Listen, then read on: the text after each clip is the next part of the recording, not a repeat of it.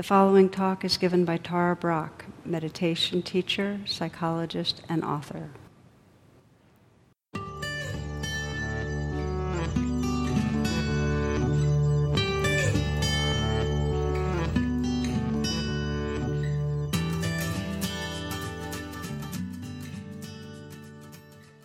In Buddhism, as well as most spiritual paths, most faiths, there is a centrality to teachings on how we are with each other. There's really a message that it matters, it's part of whatever we consider to be progress or meaningful on the path. And in Buddhism, Sangha, which is spiritual community, is considered one of the three key gateways to freedom. It's considered one of the refuges. The idea being that the field of relationship, really, when we're conscious, is the place for profound awakening and freedom. Yet, what we'll notice if we really look closely on many paths, and I can certainly see this in Buddhism, it's very easy to subscribe to the notion that it's important ethically and for many reasons to be good with each other. But the real important moments of spirituality come, when we're alone in the cave, when you think of the pictures that depict the Buddha, you don't see him socializing, at moments of enlightenment. You see he's alone under the tree or in a cave. So there's a subtle kind of hierarchy we sometimes get that real spirituality happens, in this kind of inward process. And one of my favorite little cartoons that came out in Tricycle magazine was a Buddhist personals. And it said, tall, dark, handsome Buddhist looking for himself. So the reality is relationship matters profoundly on all levels of body, mind, and spirit. And we're pack animals. Even us introverts, we're pack animals. Okay? And that really developmentally we need understanding and love. What happens in our attachment relationships, those early relationships, totally impacts the neural connections that happen in our brain. And what you see in research is that the more a rat pup is licked by its mom, the more neural synapses get developed. So it's right there, really key. And so early relationships prime our brains for learning, how well we learn, how we communicate, the kind of experience we have emotionally, and our capacity for intimacy. And if you go towards the end of life, you'll see all the research pointing to the more well-developed our social networks are, the more happiness and longevity. So relationships matter in all those ways, and what's behind all that, if you kind of go under what's behind that happiness and longevity, how come relationships really can make a difference? If we take any moment that we're with each other and really feeling a sense of harmony, our connection, our love, what we'll find is that the self-fixation has dissolved. That in those moments we're no longer operating with a kind of centeredness on moi, where there's a feeling of separate being kind of moving around in our bubble. That's dissolved. And we're a part of, we belong to. There's an enlarged sense of belonging. And this is really key to the whole evolutionary unfolding. That we, by nature, and it's part of the design, we incarnate and we get very involved with a sense of a separate self. The egoic self in that identity becomes very firm, and we have the frontal cortex of our brain has neural networks that allow us to see that self-centeredness and actually wake up out of it. We actually have this capacity for self-reflexive awareness. We have this capacity for mindfulness and this networking for compassion where we can see the pain of getting too caught up in selfness and actually begin to deepen our attention to the field and discover belonging. That's our evolutionary potential. And so I love this description that Swami Satchidananda gives when he's asked what's the difference between illness and wellness. And he kind of puts the words on a board and he circles the I of illness and the we of wellness. That it's part of our healing to open from a sense of selfness to a sense of belonging, and that doesn't mean the ego gets dissolves away and we are without an ego. There's still a way to navigate and sense what's needed for this particular body-mind. But behind that, and what gives us a sense of peace and well-being, is really trusting that we're part of the whole. Trusting this web that we belong to. There was a very interesting experiment that many of you might remember or know about with this creation of a biosphere in Arizona. It was in the early 1990s, and the attempt was to create this enclosed area where they could begin to experiment and see how different life systems interacted with this, within the enclosure. And it was for the purpose of space colonization. And for a number of reasons, the experiment failed. It didn't give a whole lot of good data. The main reason it failed was that in this closed environment, they couldn't grow trees. And the reason they couldn't grow trees was because there weren't the winds that were needed for the heartwood of the tree to develop and get strong. Now that is pretty cool in terms of giving us some understanding of what allows for true development and evolution. We need to be involved with the winds of the relational field. The heartwood, this pith or essence of what we are, can't unfold. We cannot discover freedom of our hearts unless we're engaged in the winds of relationship. Unless we really open to who each other is and open our hearts and express ourselves in a very real way. We can't wake up. So this is Rumi. He says, stay together, friends. Don't scatter and sleep. Our friendship is made of being awake. Stay together, friends. Don't scatter and sleep. Our friendship is made of being awake.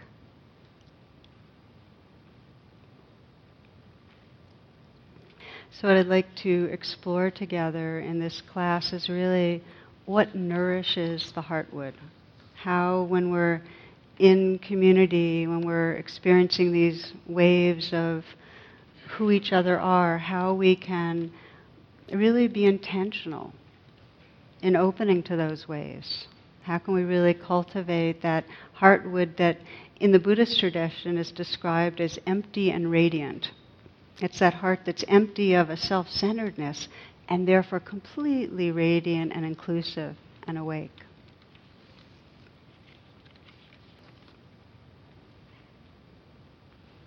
So the challenge of opening to the winds of relationship is that they can be really intense and really unpleasant.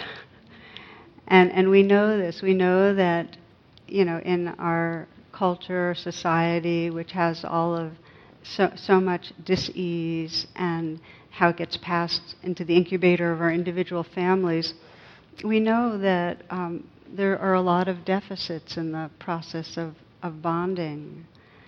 It's inevitable that parents bring their addictions and their insecurity and their depression, their unmet needs into the parenting process. It just happens.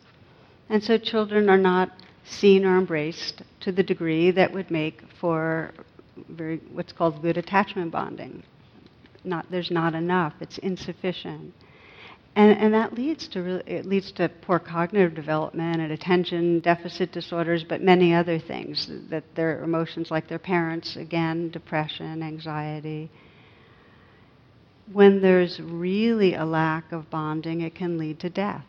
There's been tons and tons of research now on primates, non-human primates, to show the effect of lack of good bonding.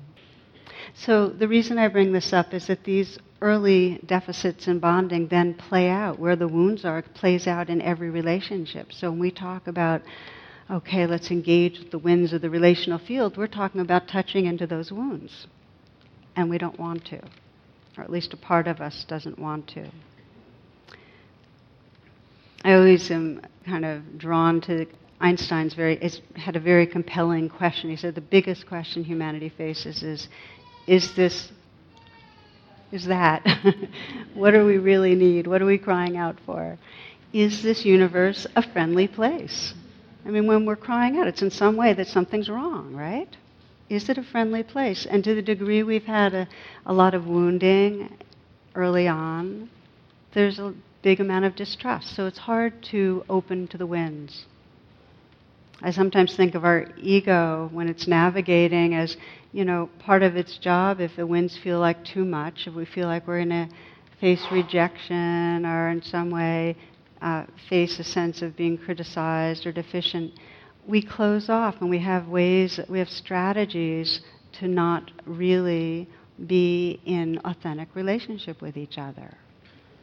And each one of us, if we look, has our repertoire of how we try to protect ourselves so we don't have to feel the pains of early wounding, the pains of feeling insecure. This is Rita Rudner. She says, I love to shop after a bad relationship. I don't know. I buy a new outfit and it makes me feel better. It just does. Sometimes if I see a really great outfit, I'll break up with someone on purpose.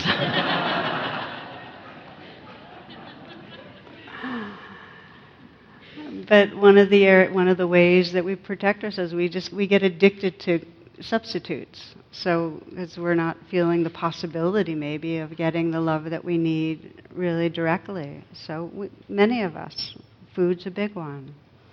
And then we have many ways of manipulating other people, controlling other people with our judgment or our pretense or whatever it is to get them to cooperate with us so we don't feel vulnerable.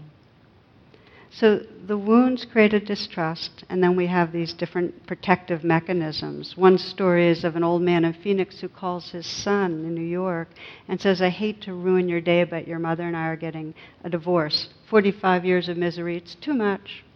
And he goes, Pop, what are you talking about? And then the father says, we can't stand the sight of each other any longer. We're sick and tired of each other. I'm sick of talking about this. You call your sister in Chicago. And then he hangs up the phone. Okay, so the son calls his sister and he says what's happening, and she says, like heck, they're getting divorced. I'll take care of it. She calls up the father, screams at him, you're not getting a divorce. Don't do a single thing until I get there. I'm calling my brother back, and we'll both be there tomorrow. And till then, don't you do a thing. You hear me? And click, she hangs up. So the old man hangs up his phone. He turns to his wife. Okay, he says, they're coming for Thanksgiving. And they're paying their own way.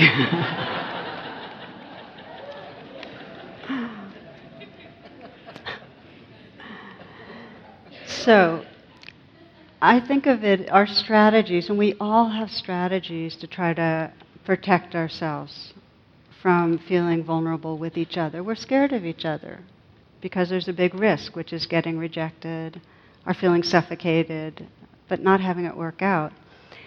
There are two main strategies we have that I think of as that fuel this trance, that keep us as this separate self that feels kind of threatened but separate and is trying to manage things. And one of the habits is we withhold our truth. We don't really express what's really true for us. And it's amazing how much we lie and we're not aware of it. I mean, there's been all these studies about how many lies per minute we'll say with a stranger, someone that we don't even care that much how much they accept us, but still we are in the habit of presenting ourselves and presenting in a way that we think will most get the acceptance and love we want. And we're not even aware often of the gap between what we're presenting and the realness, the authenticity. We forget. So that's one way, is we don't express what's really there, including our fears and our shame and our jealousy and our anger. And sadly, what that means is that we also don't express our love. So we hold back.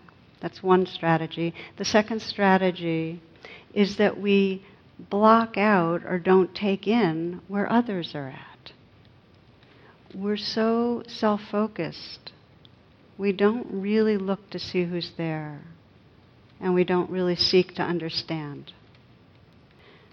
So these are the strategies. They keep us in that bubble, in that trance of separateness where we're not really, like the windows and doors of our heart aren't open for the winds to move through, okay? We're in that biosphere. So our heart wood is not nourished. So the good news is more and more science is showing, neuroscience is showing, the basic quote or line is that neurons that fire together wire together. These are habits. We've trained ourselves to not speak truth or to block out others. But we can untrain ourselves, okay? This is neuroplasticity. There are practices that actually can bring us into the habit of saying what's real or true, that can actually train us to deepen our attention. Are we listening? There's a message for someone.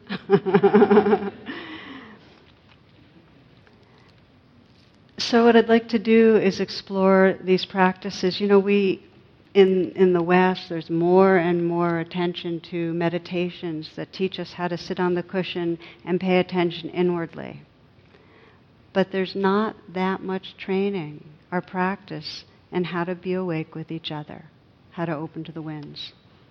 So this, you know, we don't have that much time to go very deep into each of these practices, but I'll mention a few areas that you can begin to experiment more and more with if you'd like. And the first is truth-telling. And this is leaning more and more in the direction of, and it begins with self-awareness, of really contacting and recognizing what am I really feeling right now? What's really going on? Really recognizing it.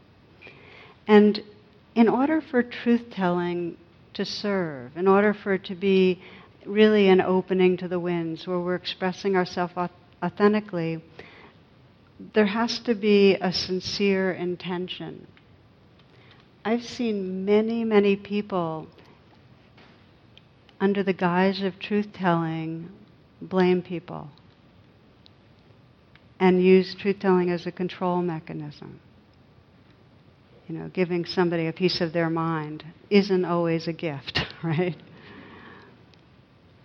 So it takes a real honesty with ourselves. Is our intention really to nourish heartwood, to nourish connection, to deepen understanding? Not every feeling that comes up is worth naming out loud. Do you know what I mean? What feelings? I mean, they're like weather systems. They come and go, and we don't need to report out every weather system. So there's a real wisdom and discrimination when we're in relationship with somebody, and if there's a pattern of weather systems that we see repeating itself, so we find we're living in a kind of chronic insecurity, or jealousy, or irritation, or hurt, that we find if we have that sincere intention, I want to name this, to bring more connection, that if it's out of that, we can begin to name the truth with others. This is how Adrienne Rich puts it. She says, an honorable human relationship, that is one in which two people have the right to use the word love, is a process of deepening the truths they can tell each other. It is important to do this because it breaks down human self-delusion and isolation.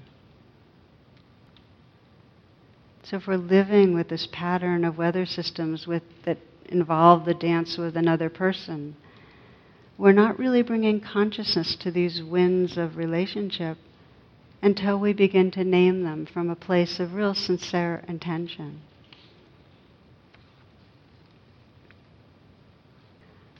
One woman who's a very good friend of mine emailed a few weeks ago this, and I'll share it with you. She says, I came out to my son yesterday evening. The struggles we have endured over the years since I chose to be free from fear and abuse had informed my decision to postpone this conversation. After a sleepless night and a busy workday, we met, had pizza with his therapist, and then I came out. I had a range of expectations. My worst fear was rage and rejection. My best case scenario was toleration. Instead, he smiled, kissed and hugged me, and told me I didn't raise him to be a homophobe. He was excited and I was dumbstruck. Not sharing this truth with him has been like a boulder on my back. After his embrace, I now realize it wasn't a boulder, it was a planet. I feel free and still dumbstruck, so I'm going to do what femme lesbians have done throughout history, going for a mani-pedi, manicure, pedicure. Now, truth-telling is not always well received.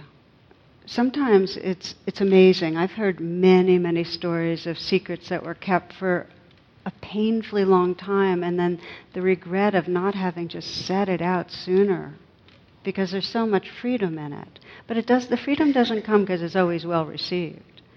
There's one story of a woman who goes to see a psychic, and says, well, I don't have enough intimacy with my husband. He won't talk about his vulnerability.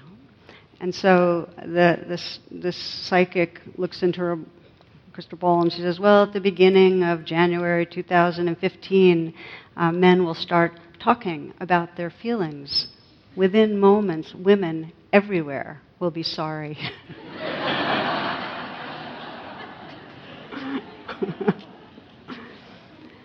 Doesn't always work out the way we think it might. And we know that, the political candidate that discloses addiction, or a writer confesses plagiarizing, or a partner admits infidelity. Who knows what's going to happen? A loss of an office, or professional esteem goes crashing down, or a divorce. And maybe that's okay. Maybe there's something about letting people respond to reality, being true to ourselves. Maybe that's exactly what has to happen to really have intimacy and authenticity in relationships, to let the winds really move in and out. My first experience that I remember, where it became very intentional about speaking truth, was when I was in an ashram. I lived in an ashram for 11 years. That's a spiritual community. And we had a women's group early on, and this ashram had, you dressed in whites, and, there was a lot of, it was kind of like, perfecting ourselves type of thing with the yoga and the meditation. And I was riddled by a sense of imperfection and a bit of hypocrisy that, we were trying to look good, but in some way I felt like, there was a lot of peace and love, but underneath I felt I was being competitive. I felt judgmental of other people, selfish, like things I wanted for myself. So I wasn't pure. And I remember going to this women's group, and people were, whatever they were sharing, it was not really edgy. And then all of a sudden I did my sharing, and I just did this huge confession about all the ways I felt, really, all my shadow side, basically. And I think, I don't remember what they said. I didn't get banished. They didn't tell me I couldn't wear whites anymore and that, I was like a loser. But I don't have no remembrance of what they said. All I know is that after that, there was less shame about imperfection. There was something about just saying it out loud that took the power away. But more than that, I just started being more real with several people in the ashram, and then feeling they were actually started being more real with me, so we weren't trying so hard to look good, Felt important. I've seen over and over again in groups how people, when one person has the courage to be more real, it's like ice cubes melting, like one ice cube starts melting and it kind of encourages the others to soften the edges, and we become more in a flow with each other. there's a magic that happens, whether it's the 12-step groups or in spiritual friends groups that we have here in Washington. We have about 30 groups. That we just start naming what's true, and all of a sudden we're not as identified with all the things that we were making ourselves wrong for. It's not my pride or shame, it's just the pride or shame that humans have. Michael Mead's a renowned storyteller and teacher, and he tells about a healing ritual in Zambia that I just think is beautiful. And it goes like this: if a member of the tribe becomes ill, emotionally or physically, the belief is that an ancestor's tooth has lodged itself within the person as responsible for the sickness. Now, because all members of the tribe are connected with each other, the suffering of one affects the others, and all become involved in healing. The healing ritual is based on the understanding that the tooth will come out as the truth comes out. Okay? The tooth will come out as the truth comes out.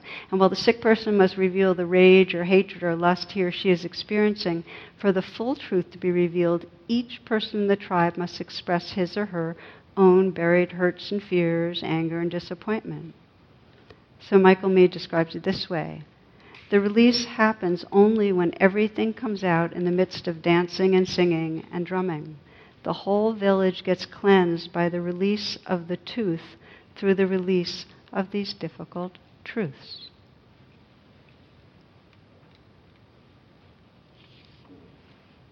So this is the first area of practice, that there's a certain wise discernment on where we play our edge. There's many places it's not appropriate to speak our truths, where it's not safe, it's not going to help. And there are many places that if we each said, okay, I'm going to be a little more real here, we'd actually open the heart space or field that we can experience with others. Maybe just to close your eyes for a moment. Take a moment to reflect on this. And take a few breaths. Let that help to collect your attention right here.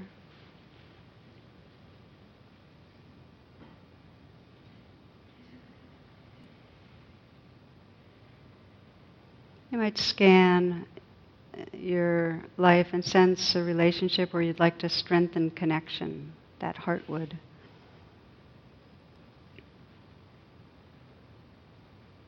And just to take a moment to feel your intention. That this is a place you'd like to bring more consciousness to the winds of relating.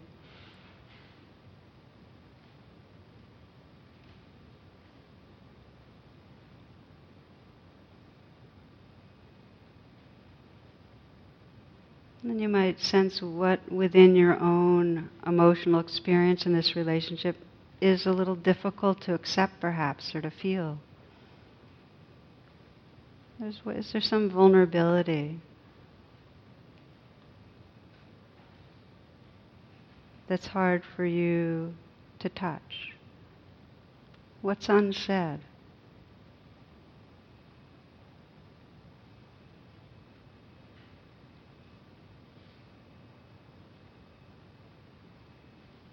Just to bring your own wise heart to the inquiry, would expressing serve to deepen understanding and connection?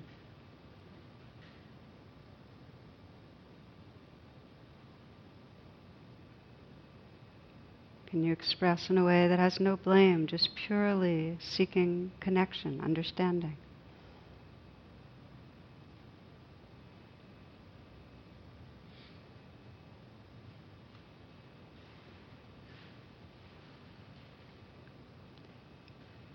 When you'd like to open your eyes. So this is one domain, and we can play it out both in our closer up relationships, but also with those that we don't know so well. Just sensing, what does it mean to be a little more real right now? Second domain is really the winds in reverse. Can we receive where another person is? Can we open our attention to really take in another, to really wonder about who is this person? To listen deeply, to listen behind the words, and to see deeply behind the mask. That's the second area. And just to name that, there's really a kind of increasing attentional deficit in our culture, and we know it. With the speed and the kind of stimulation of the senses, the loudness, we're constantly barraged. It said that our attention span, the average attention span is only about 22 seconds. I think that's long. I mean, if you can hold your attention for 22 seconds. But commercials are shorter than ever, so can we hold our attention with another person and not get pulled around by what we're planning to say or about where we think we need to be next and what we have to get done? Can we look and see who's there? One story of a businesswoman going to a conference at work, and she's outside and she goes into the building, comes upstairs and says, let the folks there in our meeting know that she just saw a clown outside. And one man asked, was it a real clown or just a person dressed up as a clown?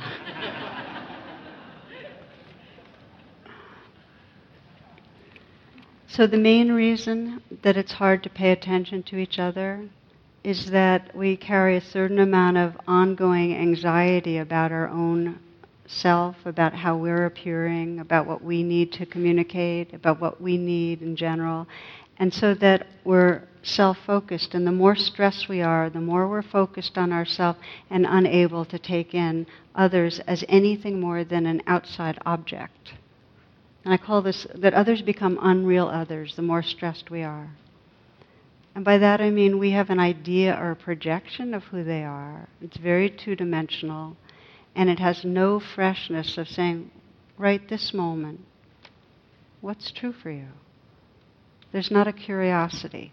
We're rarely curious about others, especially when we're stressed. So this is true particularly when we're triggered, but even if we're not triggered, we don't really listen well or pay attention well. And yet there is some motivation because, for each of you, if you just sense the last time that somebody really listened to you, or that you felt somebody got you, somebody saw you. And if you have that in mind, if you can think of a time, you realize that these are the moments that stand out in our life. When all of a sudden something really opens up, there's really a flow. We really get it. Oh, okay, we're part of something. These are when the winds flow. And I love the image of listening and just sensing that each person has this kind of fountain of their being, and it's all from the same pure source. It's all awareness. It's loving awareness at the source. And if we haven't been listened to, that fountain kind of gets clogged with debris. So what that person will communicate isn't as straightforward from the source. They're getting all the kind of staticky interruptions, kind of the muddier waters. But they need to. But if we really listen, if you really create a space of listening, first you'll sense the person's kind of habitual muddy waters, which might be a nervousness or a bragging or whatever it is that their strategies are. But if you hang in and keep listening, something in their being will sense that and becomes safe enough for the more pure, authentic waters of their being to be expressed. This is another metaphor rather than saying consciousness of the winds. We're just really creating a space for beings to unfold themselves, and others can do that for us. So we're listening to each other, and not just to what another person's saying, but what they're trying to communicate. And not even just that, but really we're listening to who that person is. So this is the next skill. The first training really was how to get in touch with ourselves and communicate it, really.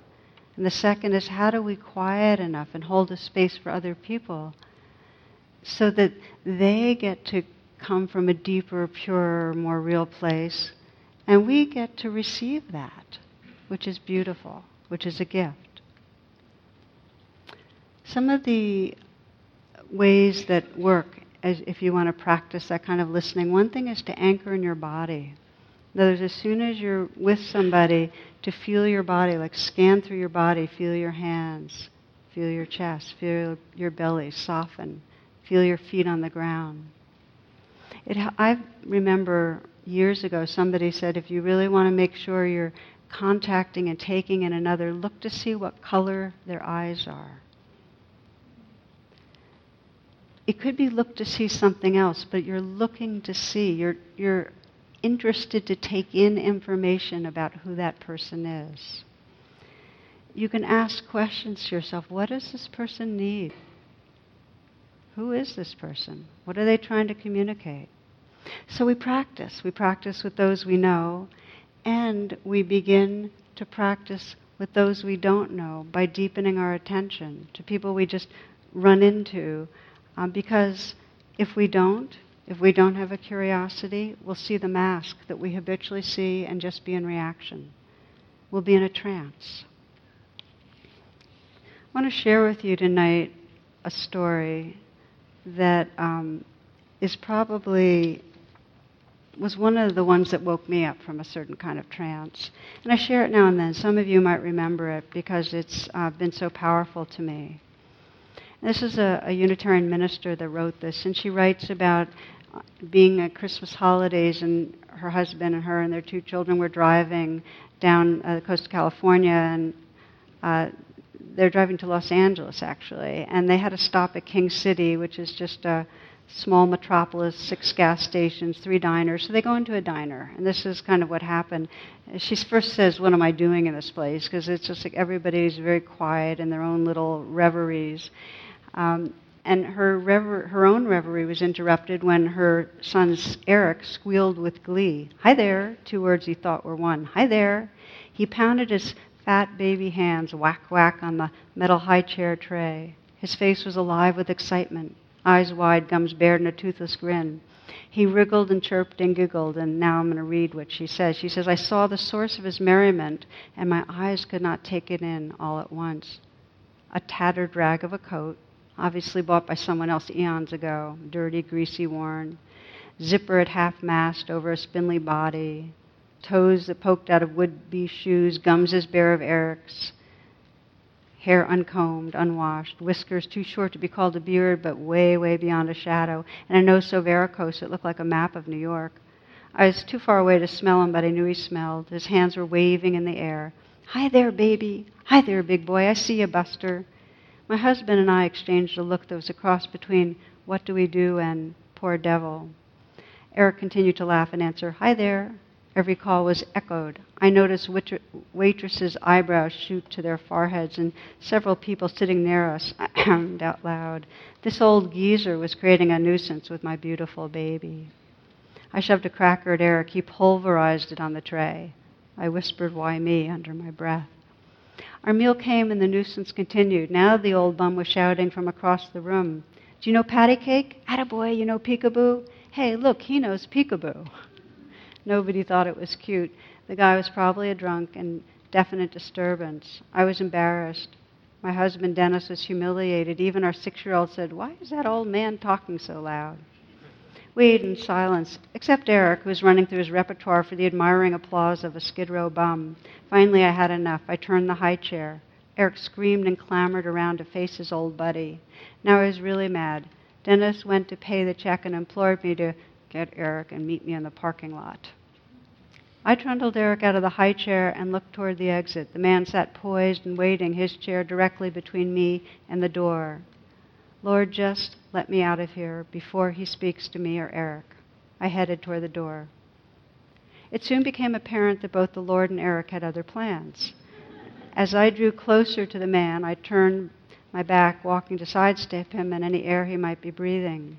As I did so, Eric, all the while, with his eyes riveted to his best friend, leaned far over in my arm, reaching with both arms in a baby's pick-me-up position. In a split second of balancing my baby and turning to counter his weight, I came eye to eye with the old man. Eric was lunging for him, arms spread wide. The bum's eyes both asked and implored, would you let me hold your baby? There was no need for me to answer, since Eric propelled himself from my arms to the man's. Suddenly, a very old man and a very young baby were involved in a love relationship. Eric laid his tiny head upon the man's ragged shoulder. The man's eyes closed and I saw tears hover beneath his lashes. His aged hands, full of grime and pain and hard labor, gently, so gently, cradled my baby's bottom, and stroked his back. I stood awestruck. The old man rocked and cradled Eric in his arms for a moment, and then his eyes opened and set squarely on mine. He said in a firm, commanding voice, "You take care of this baby." Somehow I managed "I will" from a throat that contained a stone. He pried Eric from his chest, unwillingly, longingly, as though he was in pain. I held my arms open to receive my baby, and again the gentleman addressed me. "God bless you, ma'am. You've given me my Christmas gift." I said nothing more than a muttered thanks. With Eric back in my arms, I ran for the car. Dennis wondered why I was crying and holding Eric so tightly, and why I was saying, my God, forgive me."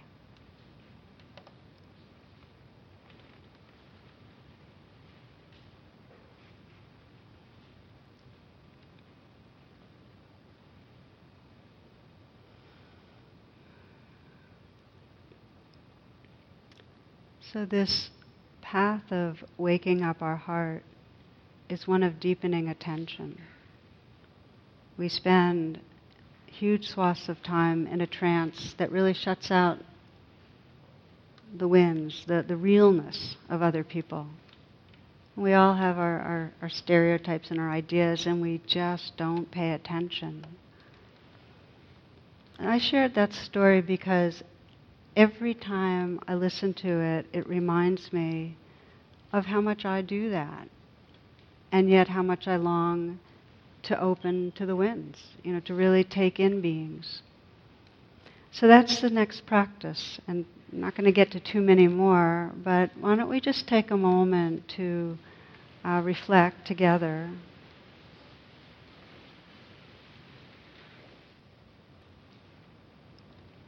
Again, as we've been doing, take this as a pause to be right here in your body, in your heart.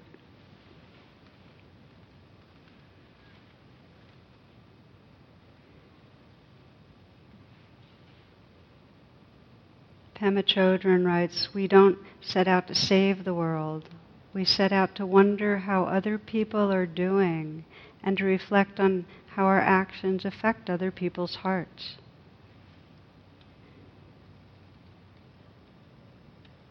So we're seeking to understand, to see and feel and hear another being.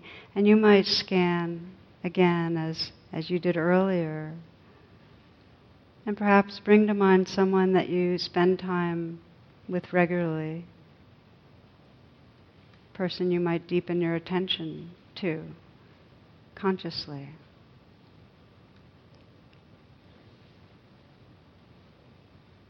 You might imagine being with this person in some conversation. Imagine a place that's familiar, that you might see this person. And imagine that you can anchor yourself, like really let yourself be present in your body. That you have that intention to really listen to what a person's saying, or what they really are trying to say, or really to who they are. That your intention is to listen. Your intention is to see past the mask. Maybe you'd be asking the question, what does this person need?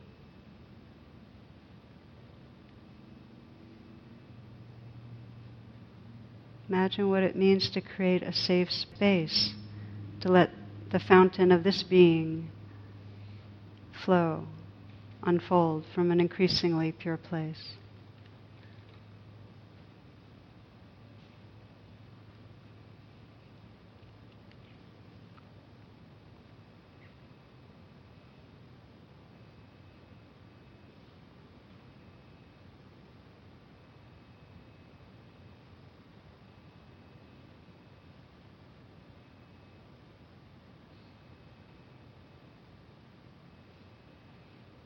You might sense who you are when you're truly listening. When you've created that heart space that can receive another, who are you in those moments?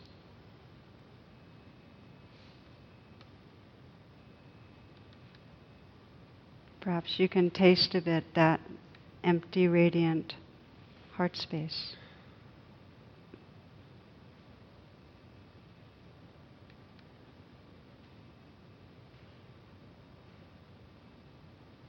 The gift of communicating from more authenticity, sharing our vulnerability, opening a space for others, is it allows love to flow.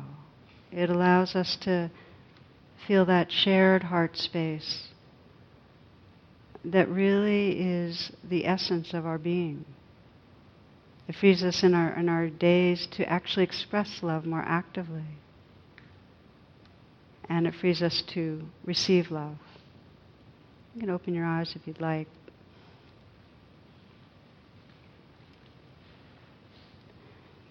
There's always that reflection at the end of our life, looking back, what will most matter. And I think for many, many people, if we sense what will stand out, it'll be moments of connection. Moments where in some way we were letting someone know our love or taking in love.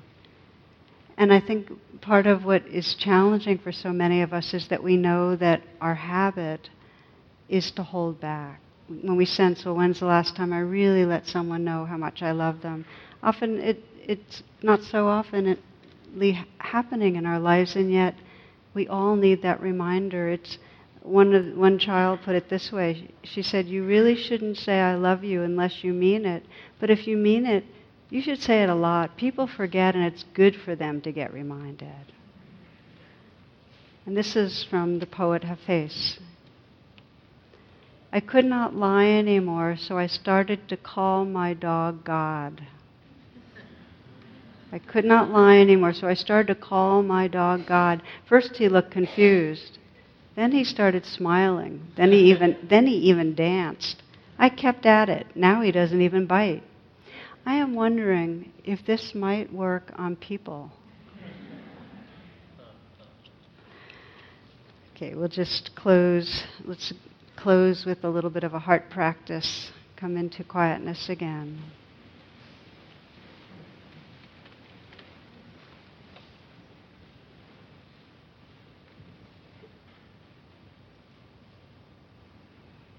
And just feel your breath, feel your senses awake.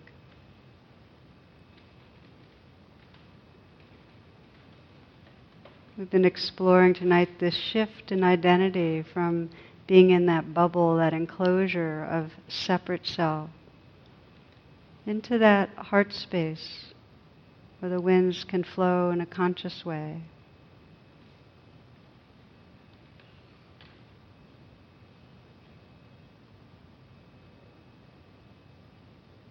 See if there's some part of you that can relax just a little bit more right now. Noticing how when you relax in your body, it actually allows there to be a natural flow of energy. Shoulders relaxed, hands soft, heart relaxed.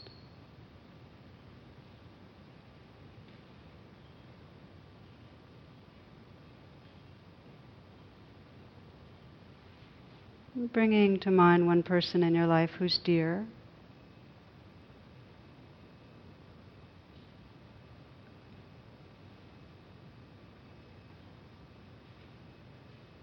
And taking some moments to feel this person close in, right here. See the person's eyes. Sense how this person looks when he or she is lit up, happy, feeling loving towards you. And really allow yourself to sense what you love about this being.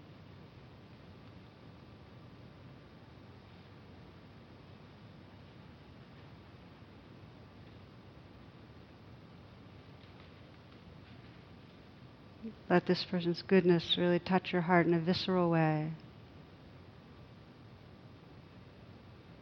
so that you can mentally whisper in your own way the words of loving.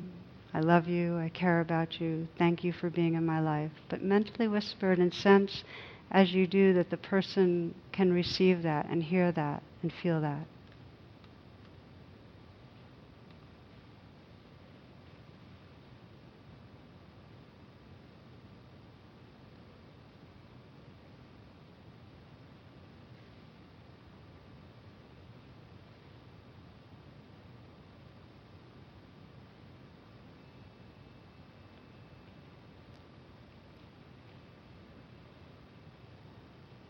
And feel that heart space in a very visceral way and let it be as large as it is, so that you can imagine this person's love coming to you and just letting it bathe you.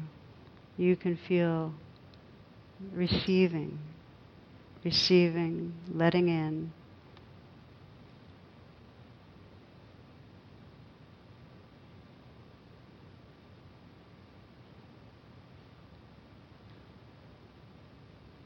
And then just opening that heart space infinitely wide in all directions so that we can sense collectively the Sangha of all beings that we practice perhaps with those closest to us, those we see regularly. But we're really talking about opening into a heart space that loves life, loves aliveness. So feeling now the shared heart space of all that are here, all who may be listening in some way, that it's really one heart space. And feeling our prayers for all beings, that all beings might realize this heart space, this awakened, empty, radiant heart as the source, and live from that source, expressing, receiving, living in love. This is the words of Rumi. The sky where we live is no place to lose your wings. So love, love, love.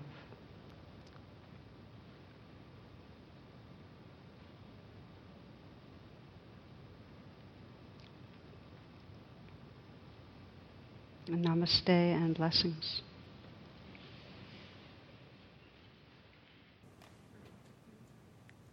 The teaching you have received has been freely offered.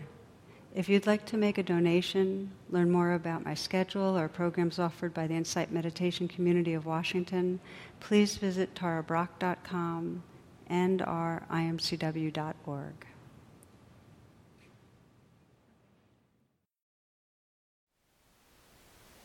Thank you for listening. To learn how you can support the teachers and Dharma Seed, please visit dharmaseed.org/donate.